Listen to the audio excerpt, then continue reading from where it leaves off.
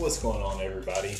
This is TC here with another episode of Southern Fried Horror, and I was actually going to do a halfway through the year, a little bit past, it's almost September now, but it's kind of a horror recap of so far through this year. But I went and saw Ready or Not, and I decided I was going to go ahead and talk about this movie because this is definitely going to be one that's going to be high up on that ranking list for what we saw so far this year. So let's get into our first couple of segments. So for what I've watched this week, I really did take a good break from horror. I started watching The Conjuring, and I realized I've saw this movie so many times. I've saw everything in my collection 5-10 times. I've saw most, besides the old school stuff, I've saw almost everything from 90s up once or twice for sure. Not everything, obviously, but everything that I know would interest me or feel like would interest me, I've saw, and just kind of got burnt out. So I was like, I'm going to wait, see Ready or Not, see something fresh. I watched a lot of football, watched some South Park, some Family Guy. That's about it for the week, really. I just kind of took it easy, worked a good bit this week, and really relaxed.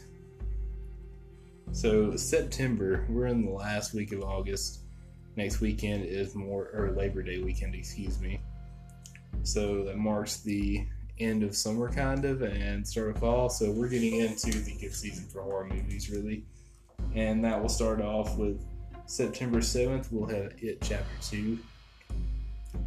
And September 14th, I believe, we'll have Haunt. It's an Eli Roth produced film starring a guy I met in a horror group me. His name's Damian Maffey. He is the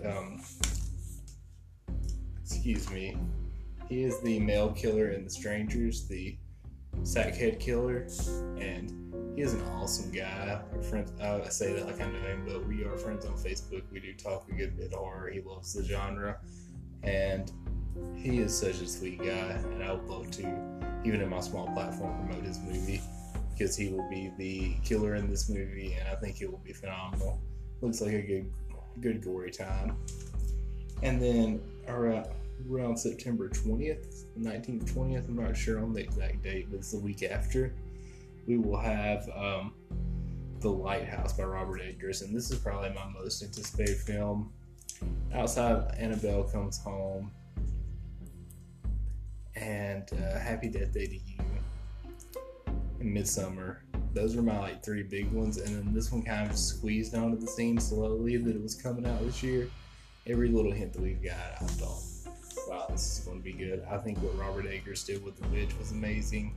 I think most everything that A24 in general does is very well done.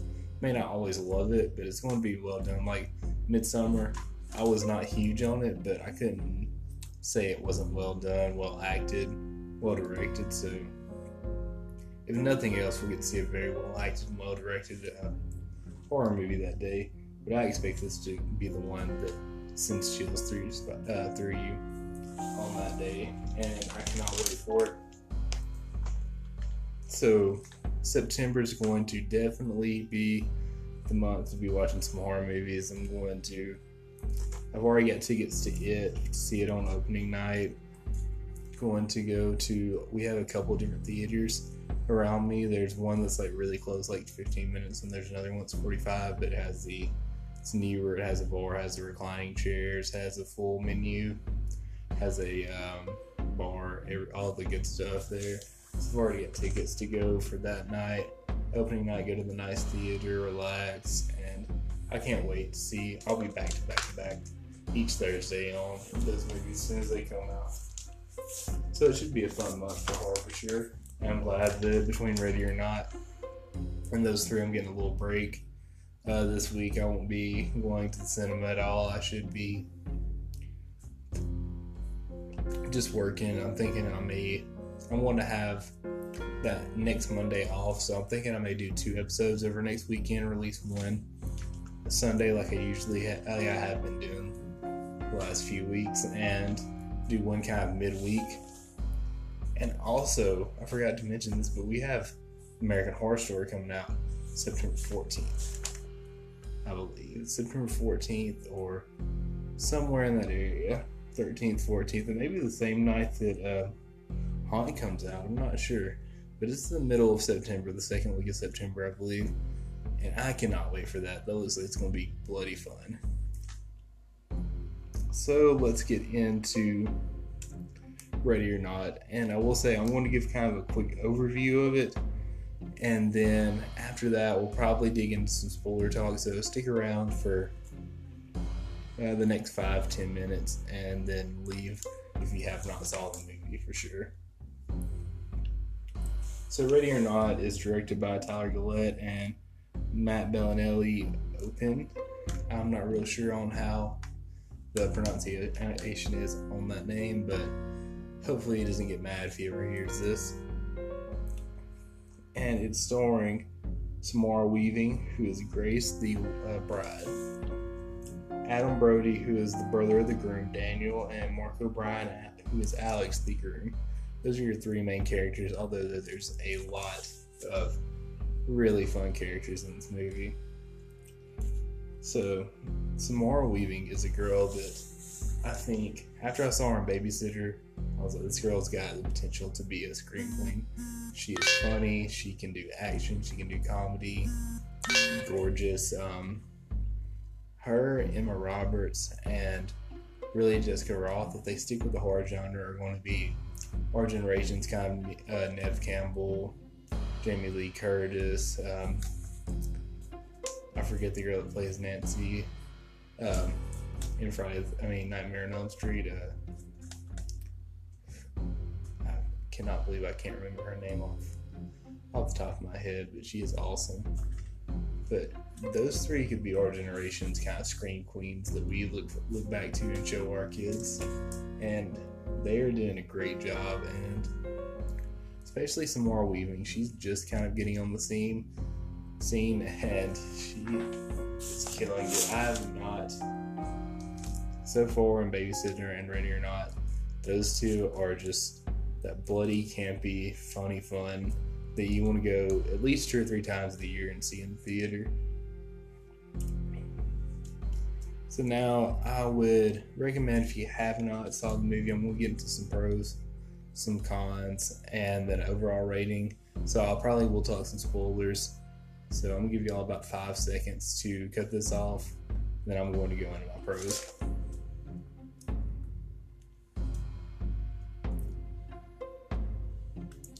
Alright guys, so like I said, one of the pros, there probably will be some spoilerish stuff in here, so be prepared. So the biggest pros for this movie is definitely Samara Weaving. She carries this movie. She is hilarious. She is a strong female lead. She does not quit, and she is tough, and you really root for her character. And then you've got Adam Brody, who he's just kind of this brother that you're like thinking when you first meet him, he's going to be like the top guy wanting to kill somebody, and then really he is just he's not all for this, and he's trying to get this girl out of the situation, and you just grow to really like him and really like what he stands for. And Adam Brody does a great job with this character. And one thing that I really loved about this movie is the pacing. This movie's only 90 minutes. You never get bored. There's never a scene I wanted to go get a refill, and I was like running back and forth from the concession stand to my seat, because there was never like a 2 or 3 minute span that you're like, oh, I could miss this and it really wouldn't matter. Kind of like most movies, they have a couple scenes that's either set up or some comedy that you're just like, oh, this isn't important, I can run real quick, go use the bathroom, go get a refill, whatever I may need to do. There's none of that here. There is some comedy and some setup, obviously, but you want to be here for all of it, and there's not an unnecessary amount. And the cinematography in this movie is great, shot well. The budget was like $6 million, which is pretty low. I think that Scariest Stories had a $40 million budget, and this movie looks like a movie that was shot with well more than $6 million, and you cannot tell it. And I really hope that such a low budget, it should make enough to warrant a sequel and kind of explore this family, because this family and this kind of lore behind it is really fucked up, and it is really cool. And it could warrant a couple sequels, maybe even a franchise, if done right, and, you know, it wasn't just money grabbing. And one of the biggest things I know most of us horror fans are going to love about this movie is there is some great gore and some great violence and some good practical effects in this movie. Like, there's some gruesome stuff in here that you usually don't see in theaters unless you're watching a Rob Zombie movie. Like, and you really wouldn't expect it from the tone of this movie. It's comedic, but there is some gore, and there is a lot of suspense in this movie. Like, there are some times that you're just you're on the edge of your seat and you're waiting to see what's happening next, and pretty much everything this movie wants to do lands. And for some reason, it's not in all like theaters. It wasn't in any of my local theaters. I actually had to drive about an hour and a half to go see this movie with a couple of my friends, and it was well worth it. And one thing that I was so excited for this movie, whenever I got out of it and started thinking about it, like, the humor in this movie hits. And whenever you're doing a dark comedy, black comedy, horror comedy, whatever you want to call it, or a dark comedy, whatever the term you want to use for it is, a lot of times the humor is cheesy and does not hit for everybody, but everybody in my theater laughed. I laughed so much. And this movie actually got a standing ovation in the theater I was at. Like, it was pretty nice to see a horror movie get a standing ovation. I'm not going to lie to you guys, you don't see that very often. And last but not least, for the pros, the characters in this movie, they are all well acted and they're all interesting. They all have like these little quirks, especially the family. Like, each one of the family members has their own little quirk that's hilarious, and you can kind of see, like, hopefully the uppers and the rich people don't do this, but you can kind of see like some rich families that definitely act like this, and you see a lot of the stereotypes, and the just humor is great. Each one of them kind of has their own like goofy tendencies that lead to their demise in the end. And you really feel for your three main characters. You know, Gray is Daniel, and Alex, like, you do pretty much the whole movie, you're rooting for all three of these guys until kind of the end where Alex the groom actually turns to an extent, but you're still rooting for Grace, and you're still well vested into the movie. So let's get into the cons. I'm going to start with, I only have a few, but Samara Weaving Grace, she could have been so much more badass in this movie.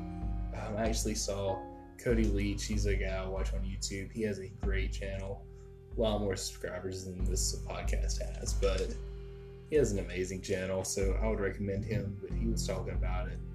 He was like, she just kind of got out of a lot of these situations by accident. Like, she never really turned it on and just, became badass. I mean, there was a few scenes she did, but she never went like, "You're next on them," and just took over. It was like a lot of funny situations that kind of worked in her favor, and then she went badass a few times. So do it. However, I wish it would have went a little bit more serious. I'm glad that we got the comedy about it. I wish it would have been taken a little bit more serious. I don't know that the ending would have worked if it would have been taken all the way to like the Your Next type level. And a few times the humor, which was always great, all the jokes landed, everything was funny, they said, but a couple times the humor kind of killed the suspense. And I guess that's probably one of the hardest things to do when you're doing a horror comedy. It's like, how do you mix these two genres together? Because a lot of horror is just building suspense and letting the suspense pay off. When you throw some humor in there, it kills all the suspense. And that's kind of like a big war between the two. And props to this director for making it hit and making it work as much as he did, but it's all done better in movies like Scream, a couple different movies that, have humor and keep the suspense, but it's just a kind of a nitpick on it. It's nothing that will take you out of the movie. And last but not least, the ending. So, the whole lore of this movie is, they have to play a game for the bride to be accepted into the family, blah, blah. If she picks hide and seek for some reason, they have to, hunt her down. That's the only deadly card. They only do it, that card's only been pulled once in 30 years in this whole family. But she is the second time. And they believe that they'll die if they don't kill the girl before dawn. So dawn comes, and the girls just kind of looking out, and they're looking at each other, and they're like, oh, we're going to die, and nothing happens, and then they try and kill her, and they just kind of all burst into blood and just kind of pop. And I'm just like, I wish that Samara Weaving kind of would have just taken them all out instead of that. I mean, it was funny, and it was pretty funny, but I think for a more serious, more suspenseful ending, I would have loved to just saw her just have taken each one of these characters out one by one and then had a final showdown with one or two of them. But I mean, this is a horror comedy, so it's not a full thriller, full horror thing, so I can't hold that too bad against this movie, even though it just wasn't what I was expecting for an ending to it.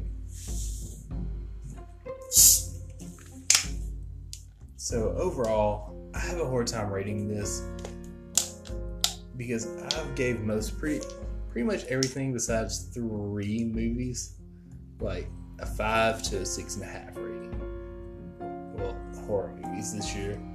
Pretty much every horror movie that I've saw has been a good, okay to pretty good. Besides 3 of them. And I'm not going to spoil that for you guys before next week, because next week I should have my halfway through review or whatever I'm going to call it up. So this movie is not as good as my number 1 and number 2, but it's definitely as good as my number 3 and number 4, and it's way better than most of the pack. So I want to say it's a 7.5 or an 8 out of 10, and I know a lot of people have this big thing, if it's not a 9 or a 10, then it's not good. No, that's very good when you're rating movies. If or I'm not a professional reviewer, professional ranker, or anything like that, but if you know what you're talking about with movies, and I think I know enough about horror movies to have my ratings, have my rankings be relatively respected. They aren't going to be perfect, they're going to be mine, and I'm going to have some biases, but a 7.5 to an 8 is very damn good for a movie in general. So don't take that as don't go see this, or it's okay. No, this is a great freaking movie, but it's not at the upper echelon of the Hereditaries, the Conjurings, the Screams, the Halloweens, the Rosemary's Babies, the 9s and 10s of the world. It's not there, but as far as horror comedies goes and good time summer movies, this is all the way up there for that type of movie, and definitely go watch it, and I could not recommend it enough. If you have to make an hour trip, go make that hour trip. If you have to make a 2-hour trip, go watch this movie. However you have to do it, just go out and watch this movie and go buy it when it comes out on Blu-ray so we can get a sequel. So, I am done with Ready or Not. This episode was a lot quicker than what I was expecting it to be. I was hoping it would be about 30-35 minutes, but it looks like it's going to be about 20 to 22 or 23 minutes. I have one more question for you guys, if you made it this far. So, cinemas. We have 3 in my area. One's 10 minutes from my house. The other 25 to 30 minutes from my house. And the one closest to my house doesn't always have all the movies out, and it's very standard, has the old school seating, kind of has a weird smell to it, doesn't have the liquor or beer service, anything like that. It's just a standard movie theater, but it's a little bit cheaper. But the two, one beside my, or the two a little bit farther, excuse me, those are newer theaters with the reclining chairs and the heated seats and the full service bar, the full service menu, all that great stuff. They have the Dolby Atmos sound in each theater. They have IMAX in certain theaters and 3D and all that great stuff. So, do you guys, when you're excited about a movie like I am for It and for The Lighthouse and Haunt, do you guys go to a different theater, or do you just go to the standard one that you would go to? Or does it really make a difference to you guys? Because to me, I want to be comfortable. I want to be able to see it in the best way possible. And especially with this movie I'm looking forward to, so I'm willing to drive that extra 20 minutes to go get the better experience. But let me know what you guys think on my Instagram at Southern Fried Horror. And besides that, I'm out, you guys. So thank you so much for listening. Follow me on Southern Fried Horror. Be sure to rate us on Spotify and Apple Music or Stitcher, Anchor, wherever you're listening to.